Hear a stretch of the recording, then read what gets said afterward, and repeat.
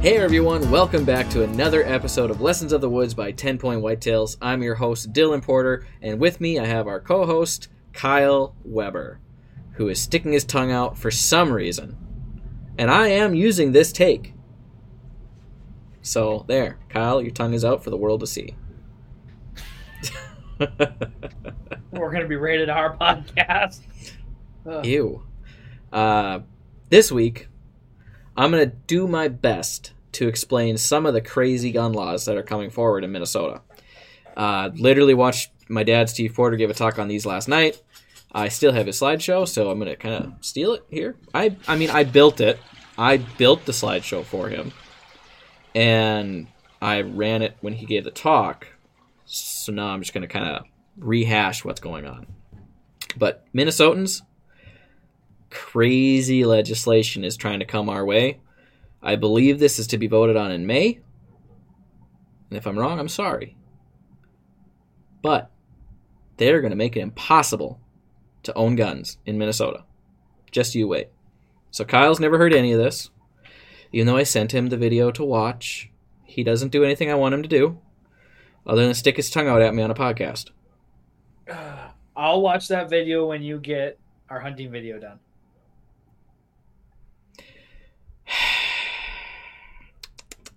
I might have that done tomorrow then. Okay, I'm going to share this with our viewers so they can see what I'm talking about here. So, just note that when I was giving you a hard time about Ace and all that footage, I have yet to mail you the footage. So, yeah, you've only sent me one of the what needs to be done here. So, I gotta turn my furnace off because that's running. Yes, I cool my house off so people can see what I'm doing. So people don't hear it when I'm recording podcasts. It's only like 10 degrees out. No big deal. All right. So these are the rules that are coming in Minnesota. Not all of them. It's like 2,000 pages from what I understand. This is crazy. If you've never read a statute before, anytime stuff is underlined, that is what is proposed to be changed. And at the time of this recording, this is all not officially passed. This is March 7th today when we record this. So, if it's underlined, that means it is a new piece of legislation. If it's struck through, that means they're getting rid of that language in the previous legislation. And if it's not underlined, that's the current legislation. So this is a brand new law, Legislative Section 1, Legislative Intent and Purpose.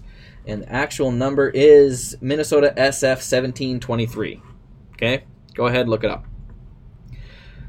So, to protect life and liberty of Minnesotans from gun violence by people who would deny them those rights, it is necessary to implement a rational regulatory system for firearms similar to Minnesota's long-standing system for licensing drivers and registering motor vehicles. So they say right off the bat, we want a similar system. But the difference is, with your motor vehicle, those are accidents when people die. And most people, when 99% of gun deaths are accidents. So that kind of makes sense.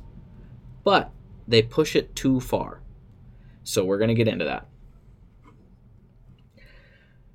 Possession and transfer of firearms. We're going to skip down to where our wonderful legislators in Minnesota tell us that they are not infringing on our rights. They tell us because they think that we're not going to read the whole thing, right? So if they tell us in the law that it doesn't infringe our constitutional rights, it says nothing in this legislation infringes on the constitutional right to keep and bear arms. If you're sticking it in there, I'm pretty sure it does. Because you shouldn't have to stick it in there, right? Why are they putting that there? A little bit concerning. So, Subdivision 1, Database 299A.07, Database of Firearm Registrations and Transferees, Rules Required. Commissioner of Public Safety shall establish a computerized central reporting system and maintain a database of firearm registrations and transfers. Okay, sure. Shall establish computerized central reporting system. Okay, so that kind of sounds like reporting system might be red flag law. I'm not 100% sure. I am not, by any stretch of the imagination, a lawyer. I do not have a law degree. I am basing my talk here off what I'm currently reading and how I interpret it, but two people can read this and have completely different interpretations. But I do know commissioners are appointed. They're not an elected official, so that means our wonderful governor can appoint the Commissioner of Public Safety, and the Commissioner of Public Safety shall establish and design a computerized central reporting system and have a database of firearm registrations and transfers. Okay, great. So now they know everybody that owns guns in Minnesota. That's new rule that they want to have in place. Okay. Perfect. You know who's going to register their firearms? Law-abiding citizens. You know who doesn't cause gun problems? Law-abiding citizens.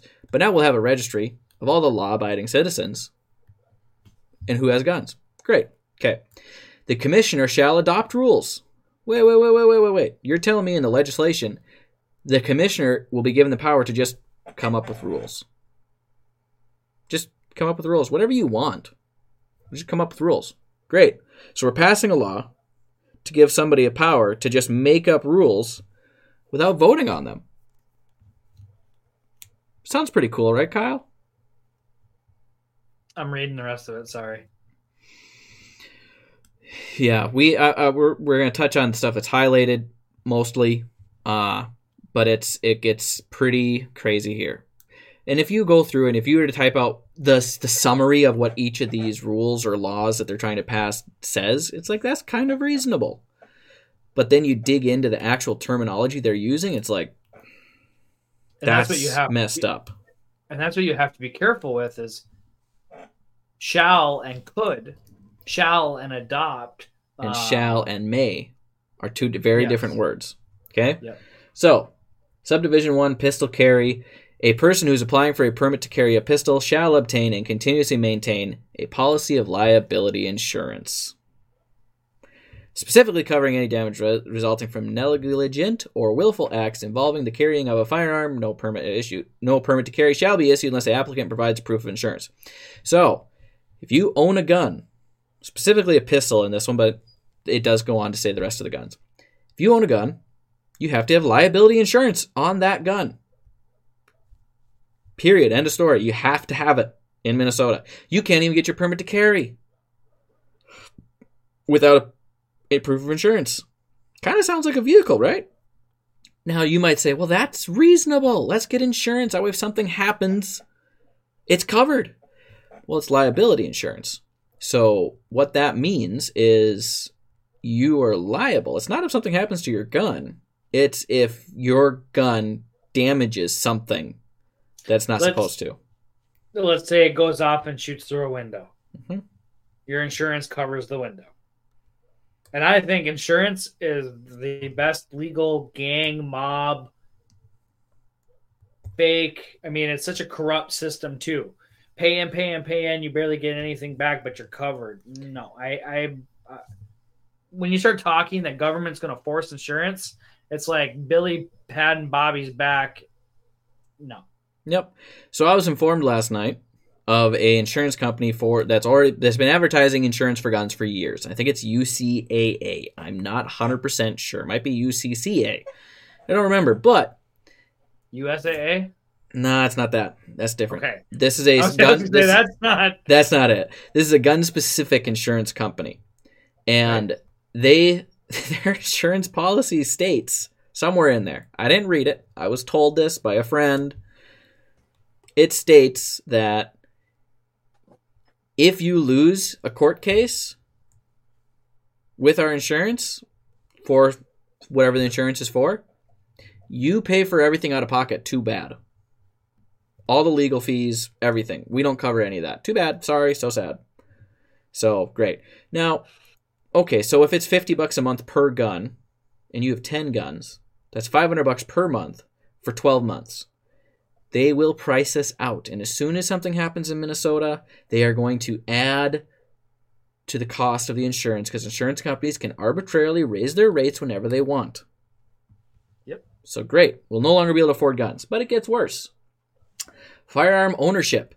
A person who intends to own a firearm. So if you're thinking about owning a gun, Prior to owning that gun and during, you have to have a policy of liability insurance specifically covering any damages resulting from any negligent or willful acts involving the use of a firearm while it is owned by the person. So if you are thinking about owning a gun, you shall, prior to purchasing it, go get a policy of liability insurance.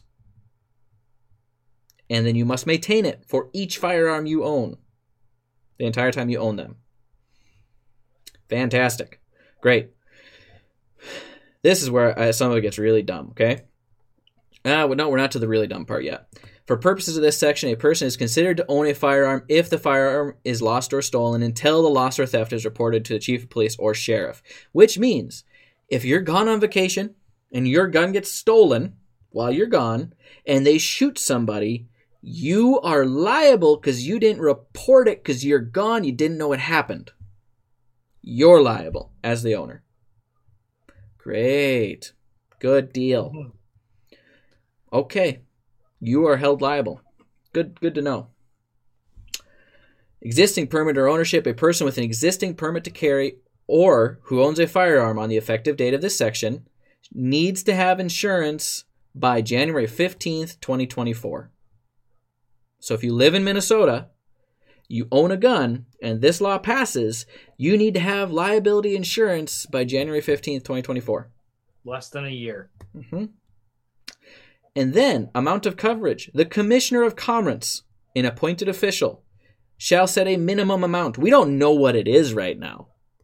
They just get to decide how much coverage you need to have, and it's satisfactory to the commissioner. So the commissioner will be like, everybody needs $1 million policy. Or everybody needs a $1,000 policy.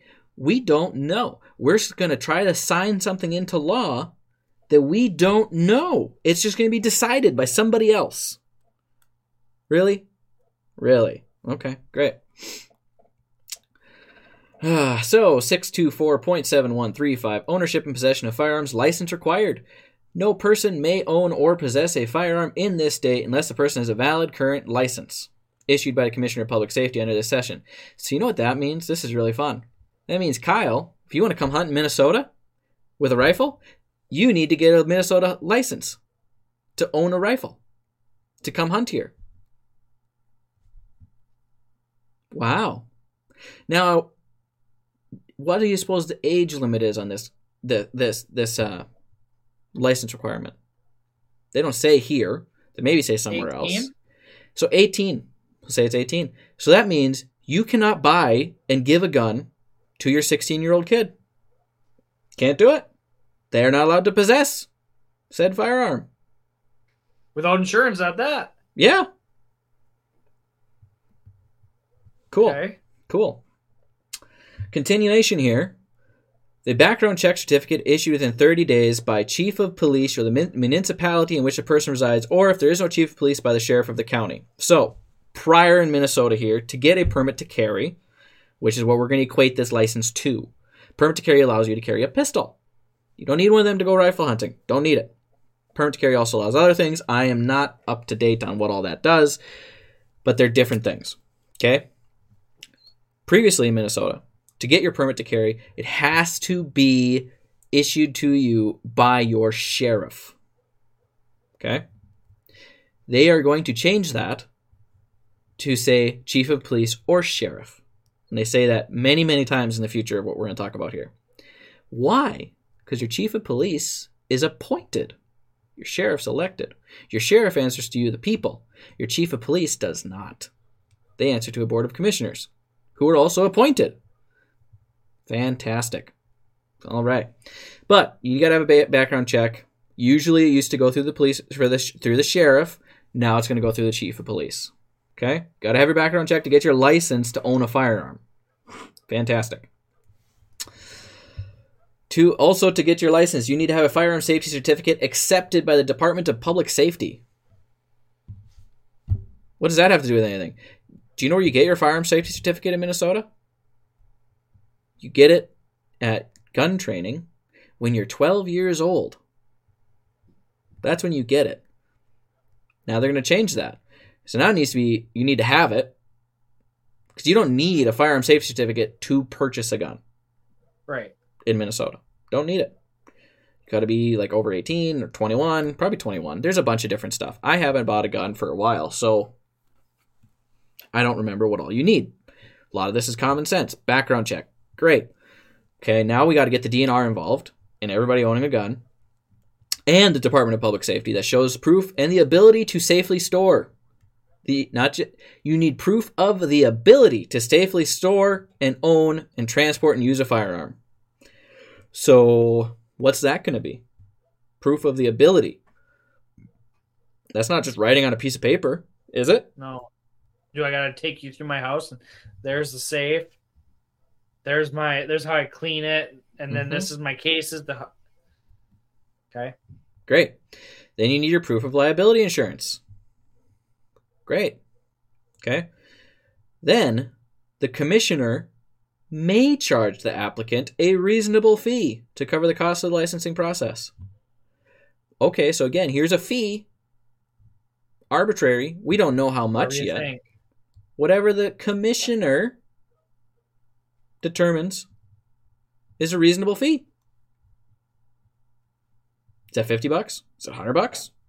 $1,000? Is it each gun? Well, yes. Well, no, this is to get your license to own guns. Okay. Penalties. A person who fails to carry a license in violation of this section is guilty of a petty misdemeanor. Okay? So if you don't carry your license and you get caught with a gun while not carrying your license, it's a petty misdemeanor.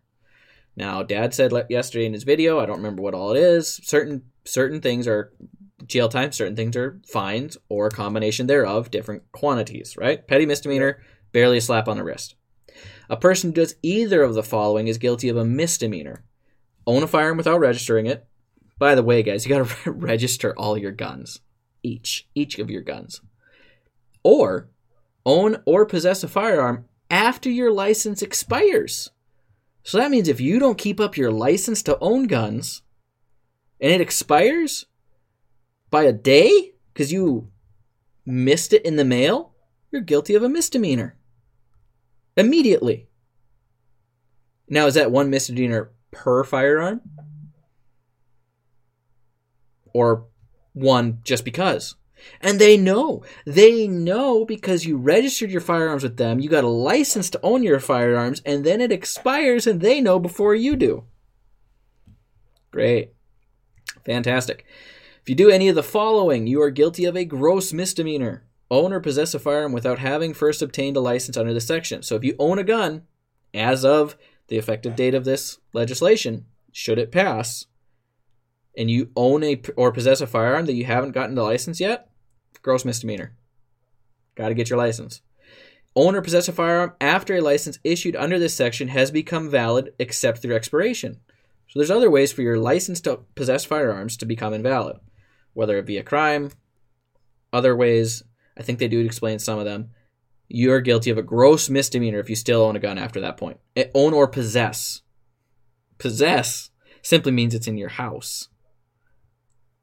Yeah. Or in your truck. Well, I mean, even it's sillier that if it's in your basement, or if I come over there and he accidentally leaves a gun here for a week, I currently possess it, and then I can get a gross misdemeanor. Yeah. Yeah. Even if you don't have a license. Your license. So, also, you're guilty of a gross misdemeanor if you make a false statement in order to obtain a license, or you transfer a license in violation of this section. Okay. The court shall notify the commissioner when a person is convicted of a violation under this section, except for a petty misdemeanor violation under paragraph A. Upon receipt of the court's notification, the commissioner shall revoke or deny issuance of the person's license to own or possess a firearm for a period of 3 years for a misdemeanor violation under paragraph B, and 10 years for a gross misdemeanor under violation under paragraph C. So that means you could lose your ability to own or possess a firearm for up to 10 years if you don't do things 100% correct. So everybody keeps saying on Facebook, well, they're not coming after our guns. They're not coming after our guns. Nah, but they're sure making it pretty dang hard to own them. Because they know that'll get shot down. They gotta. They got They got to squeeze Choke it. us out gently. Yep. Okay, moving on.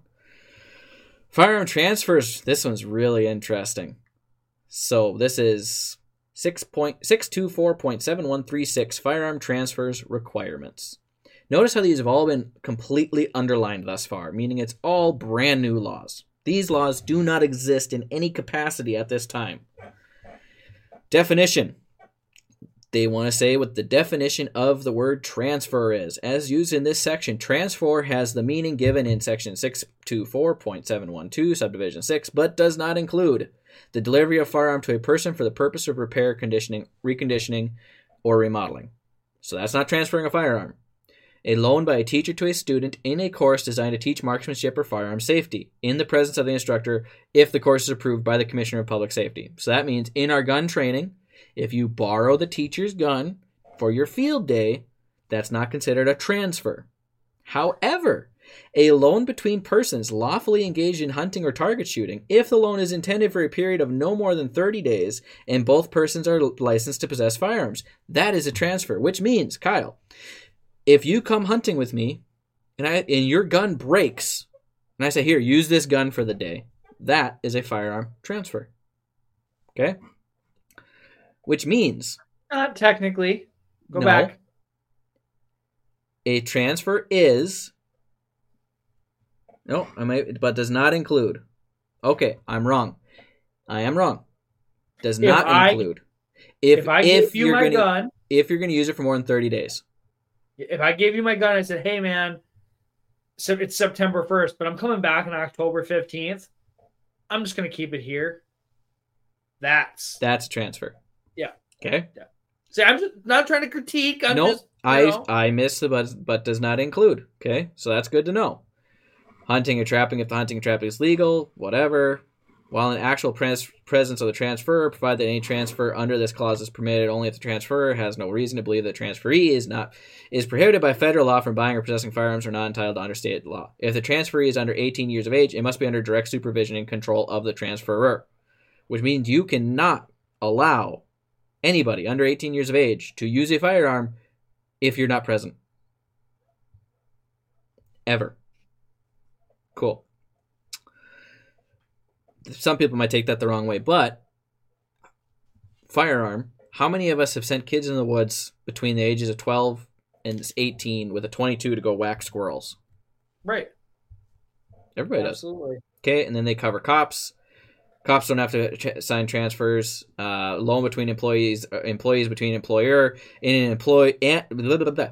A loan between employees or between the employer and an employee in a business if the employee is required to carry a firearm by reason of employment and is the holder of a valid permit to carry a pistol. Then you don't need to file for a transfer. But at the time of the delivery of a firearm or loan of a firearm under these clauses, the transferor and the transferee shall each retain a document signed by both parties. The document shall contain the names and license numbers of the transferor and the transferee, serial number of the firearm or firearms, and the dates of the temporary transfer, not to exceed 30 days.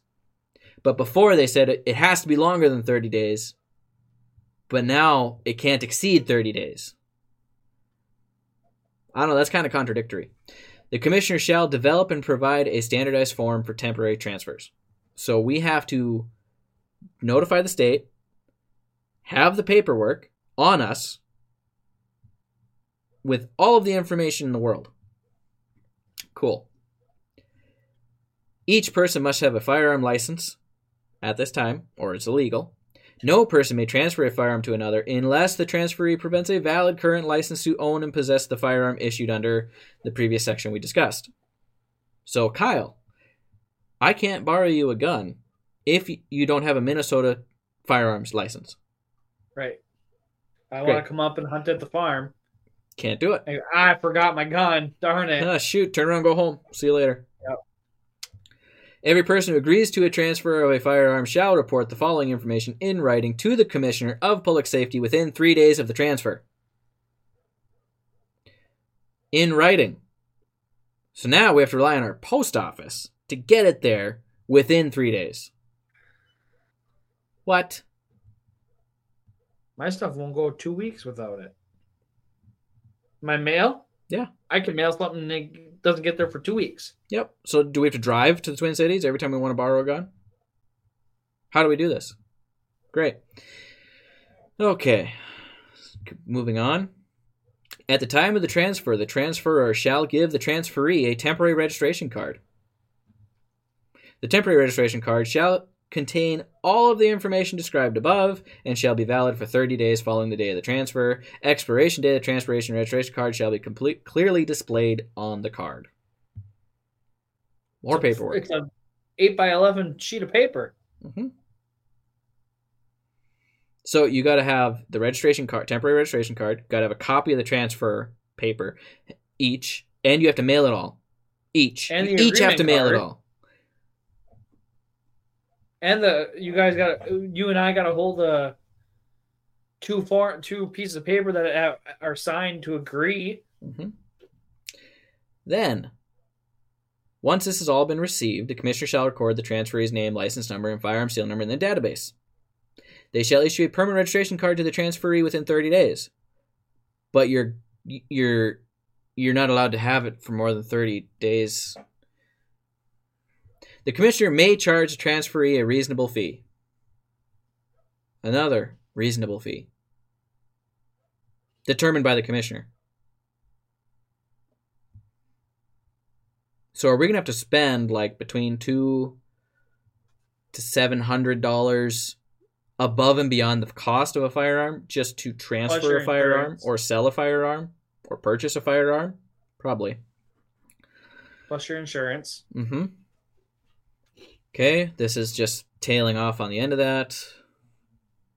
Federally licensed firearms dealer are exempt from that. Good. Good for them. Subsequent transfers, blah, blah, blah. Registration card becomes invalid whenever the person becomes... So if your registration card is valid until you resell the firearm or you become ineligible to possess a firearm. Okay?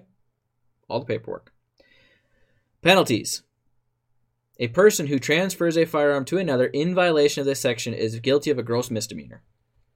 A person who does any of the following is guilty of a felony. If you transfer a firearm to a transferee whom the transferor knows that they are ineligible to possess the weapon if the transferee possesses or uses the weapon within 1 year after the transfer. So if you transfer your gun to somebody who doesn't have all their paperwork in order, and then they commit a crime, you get a felony. And then guess what? If you're a felon, you can't own firearms. Even though you did nothing wrong, they just can come and take them away. But we're not coming after your guns. And transfer a firearm to a transferee whom the transferor knows is ineligible. That's all proof and point. Like, you could have zero understanding that, hey, you got your thing. Hey, you got your stuff. Hey, okay, you're good to go. Here's the gun. See you later. Mm-hmm. 6 months later, they shoot somebody and they go, well, he didn't have all this stuff. And you go, I don't know. Look, and they go, well, we can prove that you knew that he wasn't ready or, legal. So it's a proof and point. Like, they can prove it 6 months later that you did know, and you can get a felony for it. Mm-hmm. Okay, more transfers to where you can get felonies if you transfer it to somebody who has made a false statement in order to become a transferee. So that one doesn't say you have to know. Wait, maybe it does. If the transferor knows or has reason to know the transferee has made a false statement. Yeah. Well, now they're legislating on whether you know or not. But do you know? That's what I mean. But they can assume how you know. Can they tell you know or don't know, and something that happened 6 months ago or a year ago? So. Okay. Registration required. By January 1st, 2024, every person who owns a firearm must register the firearm with the Commissioner of Public Safety. Registration must be in writing and contain name and address, the number of the license authorizing the owner to own or possess a firearm. So you have to get your license to own a firearm, you have to get your insurance to own a firearm, then you can own a firearm, but then you have to register the firearm. And the serial number of said firearm. Okay. So then it says that they'll record it. Now the commissioner will have your name, license number, and firearm serial number in a database. Good to know. That way they know if your gun gets stolen but you didn't report it, you still own it. Even if it's used in a crime, that's why you're a felon. You're liable for anything that happens. Yeah, but you've really just been in Cancun for 3 months, living your best life. Yeah, but you're responsible. All data pertaining to registrations under this section are classified as private data. Well, that sounds great, right? But if this law passes, why wouldn't next year they can make it public data? Right? Because what happens if it's private data? That means you can't do a data request. That means no newspaper can contact the Commissioner of Public Safety and say, hey, we want a data request on this firearm to know what happened with this crime. Can't give you that, sorry. Okay, but once it's public data, that means they can do a data request and see that Kyle transferred a gun to Dylan on this date, and we can get more people in trouble. So that's going to change. There's no way that's going to stay the same. Currently private. Not then. Now, we're in a different section here. So granting and denial of permits. See how it's not all underlined anymore? This is law that exists.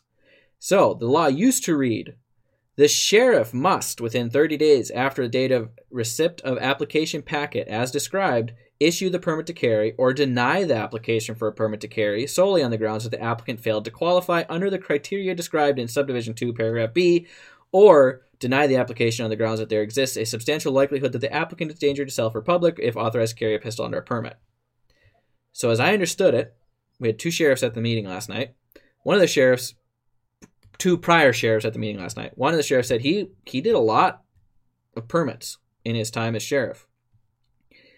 And he said if you deny them and you don't have a legitimate reason, you can get sued. You can get sued as sheriff. And then if you pay all the fees, if you lose, out of your own pocket as sheriff. But now it says a chief of police or sheriff. And they want you to go to your chief of police first, as stated earlier. Yep. Okay? And they removed, see how it struck through, under the criteria described in subdivision 2, paragraph B. So earlier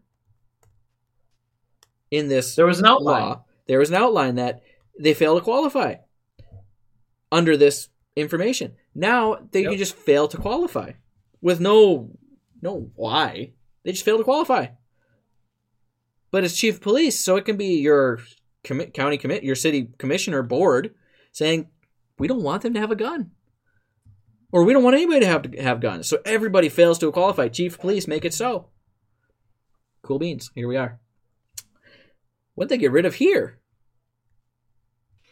Failure of the sheriff to notify the applicant of the denial of the application within 30 days after the date of the receipt of the application packet constitutes issuance of the permit to carry. So, in the past, if the sheriff failed to tell you within 30 days of getting your packet, if you were denied, that means you get your permit to carry because the sheriff's not doing things right. But now they're removing that. And then it says the sheriff must promptly fulfill the requirements under paragraph C to deny the application. The sheriff must provide the applicant with written notification and a specific factual basis justifying the denial under paragraph A, clause 2 or 3, including the source of the factual basis. They struck all that out.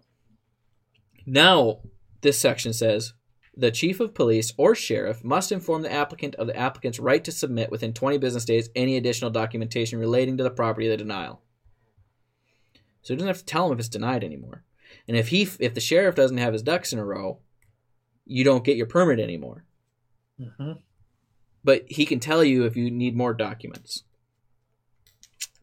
Upon receiving any additional documentation, the chief of police or sheriff must, doesn't say must anymore, it says may, reconsider the denial and inform the applicant within 50. Used to say. So now it currently says, and inform the applicant within 15 business days as a result of the reconsideration. Any denial after reconsideration must be in the same form and substance as the original denial and must specifically address any continued deficiencies in light of the additional documentation submitted by the applicant. The applicant must be informed of the right to seek a de novo review of the denial as provided in subdivision 12. They got rid of that. Now it just says, upon receiving the additional documentation that they can ask for, the chief of police or sheriff may reconsider the denial. Not must. May. So if they feel like it, they can reconsider. And they don't have to inform the applicant. Nope. Just no. Yep. Great. Oh, went too far. This one just basically the only changes here is chief of police, chief of police, chief of police, chief of police, not sheriff anymore. Chief of police. So submit information to the commissioner regarding the suspension or revocation for inclusion solely in the database required or permitted under subdivision 15. They got rid of solely, so now they can take that information other places. Yeah. Great. This will mean that 75% of the permits to carry get denied because the chief of police can just do whatever they want. And no answers, no denial, no reasons why, no justification for any. Yep. Just because we felt like it. Notwithstanding paragraphs A and B, the chief of police or sheriff may suspend the application process if a charge is pending against the applicant that, if resulting in conviction, will prohibit the applicant from possessing a firearm. So that means if you apply for a permit to carry, they can just suspend it if a charge is pending against the applicant. This is current law, which means suspend doesn't mean cancel, but pending kind of sucks. I mean, because if you get wrongfully accused of something, guilty until proven innocent, man. Yep, that's not how America was founded. This section is effective as of January 1st, 2023, if passed. So if this is passed in May, your permit to carry, if you haven't gotten it yet, too bad. Yep, and yeah. Mm-hmm. I live in an area with no police chief, so I'm okay. But the rest of you are not. So, those are the laws currently being worked on. Do we want to talk about this one too? The Board of Animal Health? This is so screwed up too. This is so screwed up. So, they're building a new Board of Animal Health, right? This is more legislation. The board previously had 6 members. They want to open it up to 11. 11 members appointed by the governor. But they got rid of this sentence, with the advice and consent of the Senate, 4 of whom are producers of livestock in the state, and at least one of the 4 livestock producers is also a member of a federally recognized tribe located in Minnesota, and 2 of whom are practicing veterinarians licensed in Minnesota. So that means, at the time of right now, March 7th, before this gets changed, the current law reads, the board has 6 members, appointed by the governor, with advice and consent of the Senate. 4 of them are livestock producers that are in the state of Minnesota, and at least one of the livestock producers is a member of a tribe in Minnesota, and 2 of them, the other 2 who aren't currently producing livestock, are practicing veterinarians licensed by the state of Minnesota. They want to remove that from our Board of Animal Health. If you're a farmer listening to this in Minnesota, buckle up. They want to change it to the board has 11 members appointed by the governor with 2 at-large members, 1 member who is a member of a federally recognized tribe, and 8 regional members, with no 2 regional members residing in the same congressional district. To extent practicable, the governor's appointments must achieve gender balance among the board membership. In 2023, with 72 genders, how are they going to fit 72 genders on an 11-member board? How can you get balanced gender balance in 11? Even if you're only 2, that's still 5 and 6. So that means we need a transgender person on the board. Need it. At least 1. Great. Continuing, wrong screen. Members must be knowledgeable in animal agriculture, animal health, or, not and, or pets and companion animals. So that means if you own a dog or a cat in Minnesota, you're eligible to be on the Board of Animal Health. Because you don't need to be a vet anymore. You don't need to be a livestock producer. You need to be knowledgeable or know stuff about pets. Wow. With at least 2 members who represent the public and are not employed in agriculture. So not only do we not want people employed, we're requiring that there's at least 2 people who are not employed in agriculture, veterinary medicine, the pet industry, or related field. We want at least 2 people who have nothing to do with animals on our Board of Animal Health. Great. The Commissioners of Agriculture, Natural Resources, the DNR need to be involved in livestock. Cool. And Health, the Dean of the College of Veterinary Medicine, and the Director of the Veterinary Diagnostic Laboratory of the University of Minnesota used to say may. Now it says shall serve as consultants to the board without vote. So that means these people who don't know anything about livestock, but they have cats, they get told and educated by the commissioner of the DNR prior to making a vote about agriculture. Why? Does this make sense to anybody? Any of the stuff that Minnesota wants to do? It's not. It really. I don't understand what the Board of Animal Health is going to accomplish. They don't need to be livestock producers anymore. And you know why they're changing this? Because right now, Jim Vaught, I believe is his name. I could have that wrong. Probably have that wrong. There is a gentleman who is currently sitting on the Minnesota Board of Animal Health who is not raising livestock or has anything to do with agriculture in the state of Minnesota. Excellent. So they want to change the law so he's okay to be there. Because he hates deer farmers, specifically. Hates them with a passion. So they can shut down deer farms. Now, I don't care which side of the fence you sit on. If you hate deer farms, good for you. I don't care. But if you think that livestock producers who raise cattle need the opinions of blue-haired cat-owning women, or thems, who have no experience with agriculture, no experience with livestock, that's what we need now to make regulations for livestock producers. People who have never stepped foot on a cattle pasture in their entire life. People who have never led a horse by the halter anywhere in their entire life. People who get their knowledge from Disney movies and their cats or their dogs. I'm not that prejudiced. I kind of hate cats. But really? Really? We've gotten to a place in our world where gender balance is a focus on a livestock committee. And livestock owners are not a focus.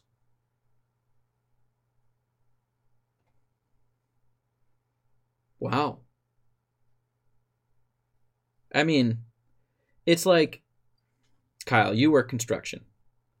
So it'd be like if I was going to develop code for construction built workers for construction buildings, but my entire experience with construction is Lincoln Logs when I was 7. But I'm in charge. So you got to do what I say. Kind of sounds like the building codes as they are. Probably. Yeah, it's interesting that, like you said, there's people on there that maybe haven't ever been on a cattle pasture to deal with that. But I want to go back to the gun laws. Yeah, I got off track there. Sorry. No, it's good because I'll say this in summary.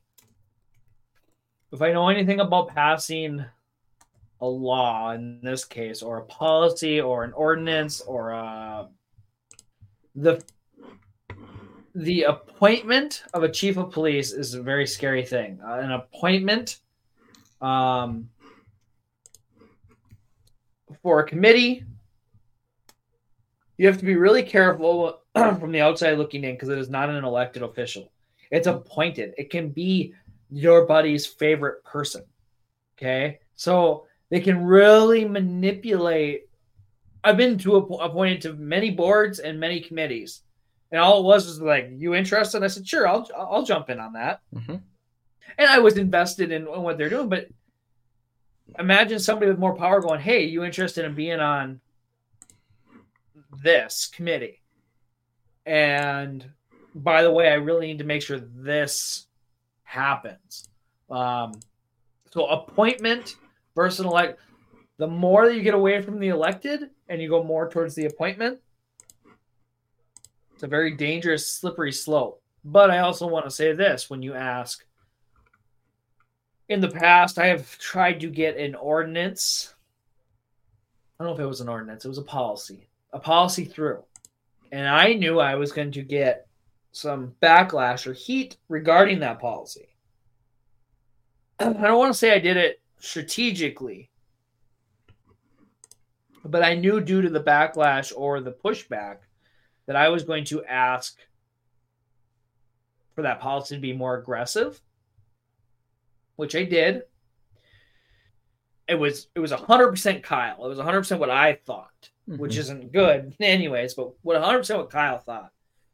And when I got the pushback, we ended up meeting in a middle ground. Now, if I would have tried to take their feelings and thoughts into consideration and maybe done it like 60% Kyle wants, but like understanding what they want, they would have pushed back and got us down to like 30%.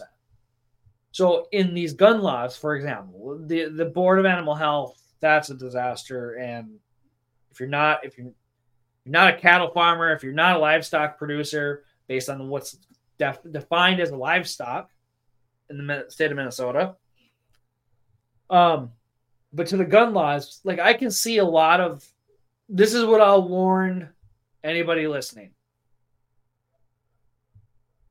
They're not going to get it all. No. Everything that Dylan just read, all the underlined stuff, all the crossed out stuff, that's not all going to happen if this gets passed. It's the tip of the iceberg is what I read. There's tons more. Yeah, but what they're also trying is to bring this whole big thing up, and they're gonna get pushback, and they're going to, oh, you don't like that shall? Okay, we'll take that shall out, or that may or could, and oh, you don't like definition this? Okay, we'll take this, and oh, you want to specify whether the insurance is on one weapon or all the weapons? Okay, we'll specify that, and they're going to meet you at 50%. 60%, 70%, depending on what the lawyers are. And they're still going to accomplish what they want, but they're asking over. They always are overzealous to get one or two things passed. Well, and then what will happen is you have to decide when it does pass, what is being passed, what sneaks through. Because they won't even talk about that line on the third page, fifth line down. Like, they're going to hope you miss that because you're so focused on this outrageous one over here on page 1, and you're going to get rid of that. And then you're going to be like, they're going to say, okay, yeah, we'll get rid of that for you. No worries. Our legislators and lawmakers in Minnesota are so clueless, they accidentally legalized CBD. They didn't even know. They didn't know because they don't read it all. Exactly what Kyle is saying. They don't read it all. They hope we make a stink about XYZ, but they don't read it all. 90% of the people listening to this have probably never looked at a state statute. They don't even know this is happening. Read your town ordinance. No, I mean, I'll dumb it down for you. Go to your town ordinance and read the driveway ordinance. Every town has a driveway ordinance. Read it. And then I want you to read it and then tell me what driveway you need. I want to know how wide, how long, and how deep, and what kind. Tell me that, because the way the ordinance is written is the same as this law. All this law that's being presented, it's worded fancy, it's worded hard, it's got a lot of semicolons and dashes and quotes, and they're going to mesmerize you with this stuff, but hope to sneak in page 3 that really is the hammer home or the start of it. They're willing to lose half of what they presented. They're willing to lose half that. But what half? Probably anything that is. What they're trying to change is how you buy, the process of buying a gun. They want to make it more difficult. They also have rules in there that we didn't cover that state you may not purchase more than one firearm every 30 days. Right. You have to store your firearm and your ammunition separately. And if a child under Minnesota statutes can mean an 18-year-old or possibly a 21-year-old, depending on who's reading it. accesses that firearm, which means if your 17-year-old goes youth hunting, gets up in the morning and says, Dad, I'm going. He takes his gun, he takes his ammo, and goes, you're guilty of a felony if that happens without you with him or her. Mm-hmm. You're guilty of a felony.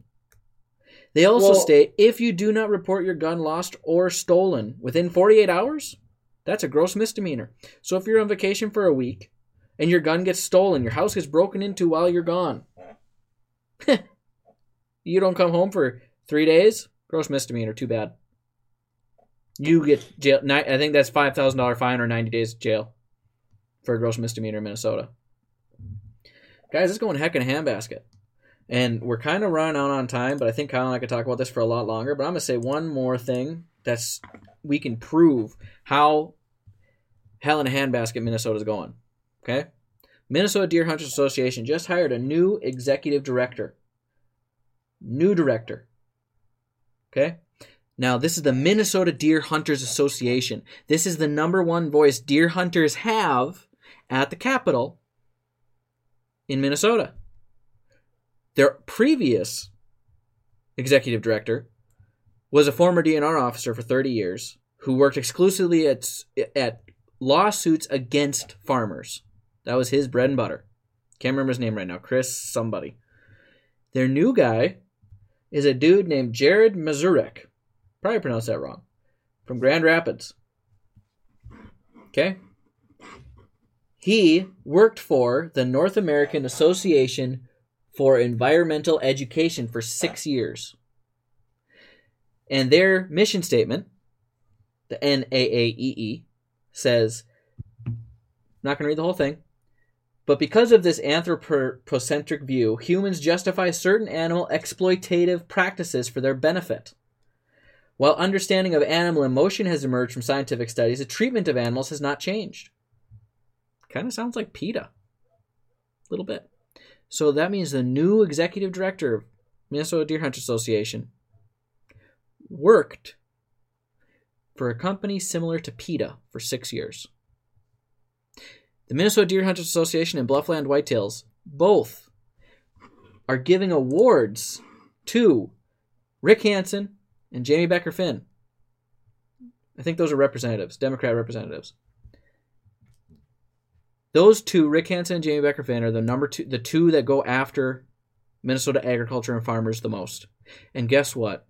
They are co-authors on these bills about hunting or about guns. Yep. So 2 hunting organizations are giving awards, Legislator of the Year awards, to legislators who are actively trying to remove our guns. Way to go, guys. I applaud you all. I applaud you all. They've been coming after deer farms for years. They're coming after ag. I sat in a room with a bunch of different farmers, and we had a meeting with Scott Jensen when he was running for governor, and Jim Schultz, guys from all over the state. And they went on for 2 hours. Each of them individually had problems where the Minnesota DNR had overstepped their bounds and tried to outlaw them or cause them financial damage over and over and over again. We're putting family farms out of business in Minnesota. That's what we're doing as a state. And you're gonna breed one or two things. Mm-hmm. You're gonna choke out the gun owners. That's what this is doing. Even if they get half of their process in, they're gonna choke it out. You can't move guns. You can't, whatever. Mm-hmm. But you're also going to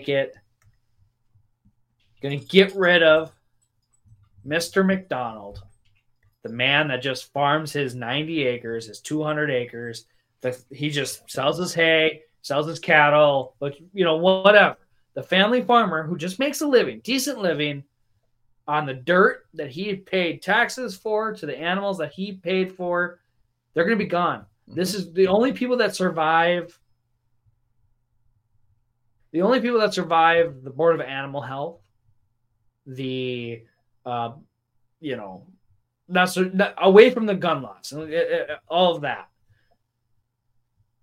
The people that survive dealing with the DNR and survive dealing with the Board of Animal Health are corporations that can hire lobbyists and hire representatives to go into these boardrooms and sit in these meetings and discuss their best intentions and discuss what their motivates them and cater and lobby for the rules and regs and laws that cater to that. So corporate farming, 100%, they will make it because they're going to pay somebody $125,000 a year salary to just go to these meetings and say, well, and I don't mean this specifically, but Tyson Chicken has lobbyists and representatives that go to these meetings and goes, well, yeah, but we need 300,000 chickens in a, 100 by 50 building or whatever, and they're just going to sit there and talk and voice their opinion and what do we got to do to make this pass? Hey, we would really like if we didn't have to deal with the chicken waste.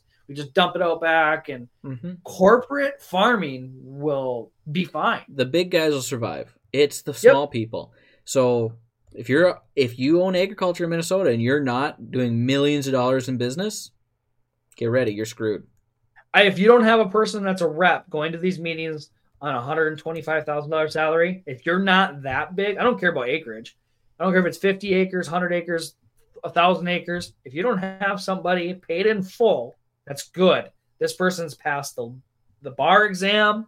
They've gone 6 years at school. They're a lawyer. They're a rep. If you don't have a rep that's on salary or on retention, you're gone.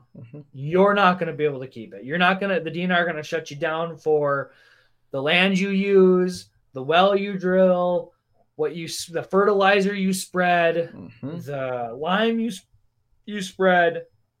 They're going to choke you out in the same manner of the gun laws that are not going to do it right today, but in 5 years it's going to be awfully hard. And Department of Agriculture, DNR, that Mr. McDonald is going to be in big trouble. Yep. They already squeezed me out of my family farm. My plan growing up was to be a deer farmer. I planned that till I was over 20 years old. My plan was to work the family farm for the rest of my life. My dad sunk his hard energy into it, made land that you couldn't do anything with profitable. That was my plan. But 7 years ago, 8 years ago, we started seeing these laws coming. We're like, man, I'm like, that's going to get tough. They're going to squeeze us out. So I left the family farm. Decided to do something else. Family farm's still going. Barely. If anything that they're trying to push past us, we got less than 3 years. Less than 3 years. In my dad's entire life, what he worked for, what I wanted to do with my life, what my younger brother wanted to do with his life, is gone. Too bad. Minnesota doesn't care. Minnesota is more Democratic than California, more liberal than California right now. And if we, rocks and cows in Minnesota, want that to continue, just sit back and fold our hands. It's somebody else's problem. Time to stand up, people. Contact your legislators. Contact your representatives. Tell them this is your senators. Contact people and say this cannot happen. And vote. And vote. Get out and vote. And pay attention to who you vote for. Yeah. Don't just vote party lines. No, pay attention. Call them. Ask them. Why do you get my vote? And even for Republicans, don't just vote party lines. There's sometimes better people for the job on the other side of the fence. But pick the ones going to listen to the people in your area. They have the legal, maybe not legal. They have the requirement to answer your phone call. Unlike some people that don't. When you are Robert Gorecki. When you're a representative of the people, you need to respond. Yep. And if you don't, and you can't, then you shouldn't be in that position. Shouldn't be in that position. So it's a big, kind of ending on a downer. But people you need to understand what's going on. You need to be out there. You need to be pounding the pavement. You need to know what's going on. And we're not saying hurt people. We're not saying threaten people. We're saying make better decisions. Have conversations. Big round table. Meetings. Get your groups together. You got likewise people in your community. Go to your town board meeting. Ask them. Your town supervisor your town chairman can reach out to the district representative. The district representative can talk to the governor. The governor can talk to the Senate. The Senate can talk. Go there, be mad, show up to the town board meetings, the county meetings. They're all public places, and they all have a public comment in the very beginning. So, yep. So, we're going to stop here, but if you want to watch my dad give that presentation, way better than I did, way more knowledgeable than I am, that is on my YouTube page. Not 10 Point Whitetails YouTube, but on my YouTube page. Look up Steve Porter's Trophy Whitetail on YouTube, or search my name, Dylan Porter. I'm working on changing that over to specifically Steve Porter's Trophy Whitetail, but you can find it there. It is given in a church setting, so it's a little bit different than I gave it, but it's better situated. And Dad's way more knowledgeable on this stuff than I will ever be. So go listen to it there. If you want to follow us, 10 Point Whitetails on Facebook, YouTube, TikTok, and Instagram, look us up. We kind of have fun topics. This one was kind of a downer, but you should be filled with righteous anger. I'll say that in Minnesota. If you want to find us on your favorite podcast apps, you want to use an audio-only version, look up Lessons of the Woods on Spotify, Apple Podcasts, iHeartRadio, and wherever podcasts can be found. We're on pretty much all of them right now. Amazon Music, go find us there. We talk a lot of fun hunting stuff most of the time. But this is one that had to be done, even if it kind of sucked. So that's where we're at with that. Lessons of the Woods comes out every Friday at 7 p.m. Central Time, and we'll be having more guests on. I think our next recording, we're actually going to meet with who, Kyle? Jessica, is that the right name? Jessica Ann. At The Wild Race. She is a advocate for hunting with lots of experience. She has a show on, I believe, the Outdoor Channel, if I'm not mistaken. We're moving up in the world. We are moving up north. She will be probably our biggest celebrity at that point. But she's got a charity program to help, and it'll be really exciting to hear what she has going and all of her experiences to this point. I think she's on season 2 of The Wild Race. So she'll probably share some of her favorite stories or favorite experiences hunting. I mean, I know she's been to Africa. Wow. I know she's been fishing on the ocean, bird hunting, deer hunting, elk hunting. She is an outdoor person, to say the least. So I look forward to having her on. Sounds awesome. So you heard it here. Now go find us somewhere else. Follow us. We're fun people. Dang it. Thanks for listening, everybody. We'll be back next week.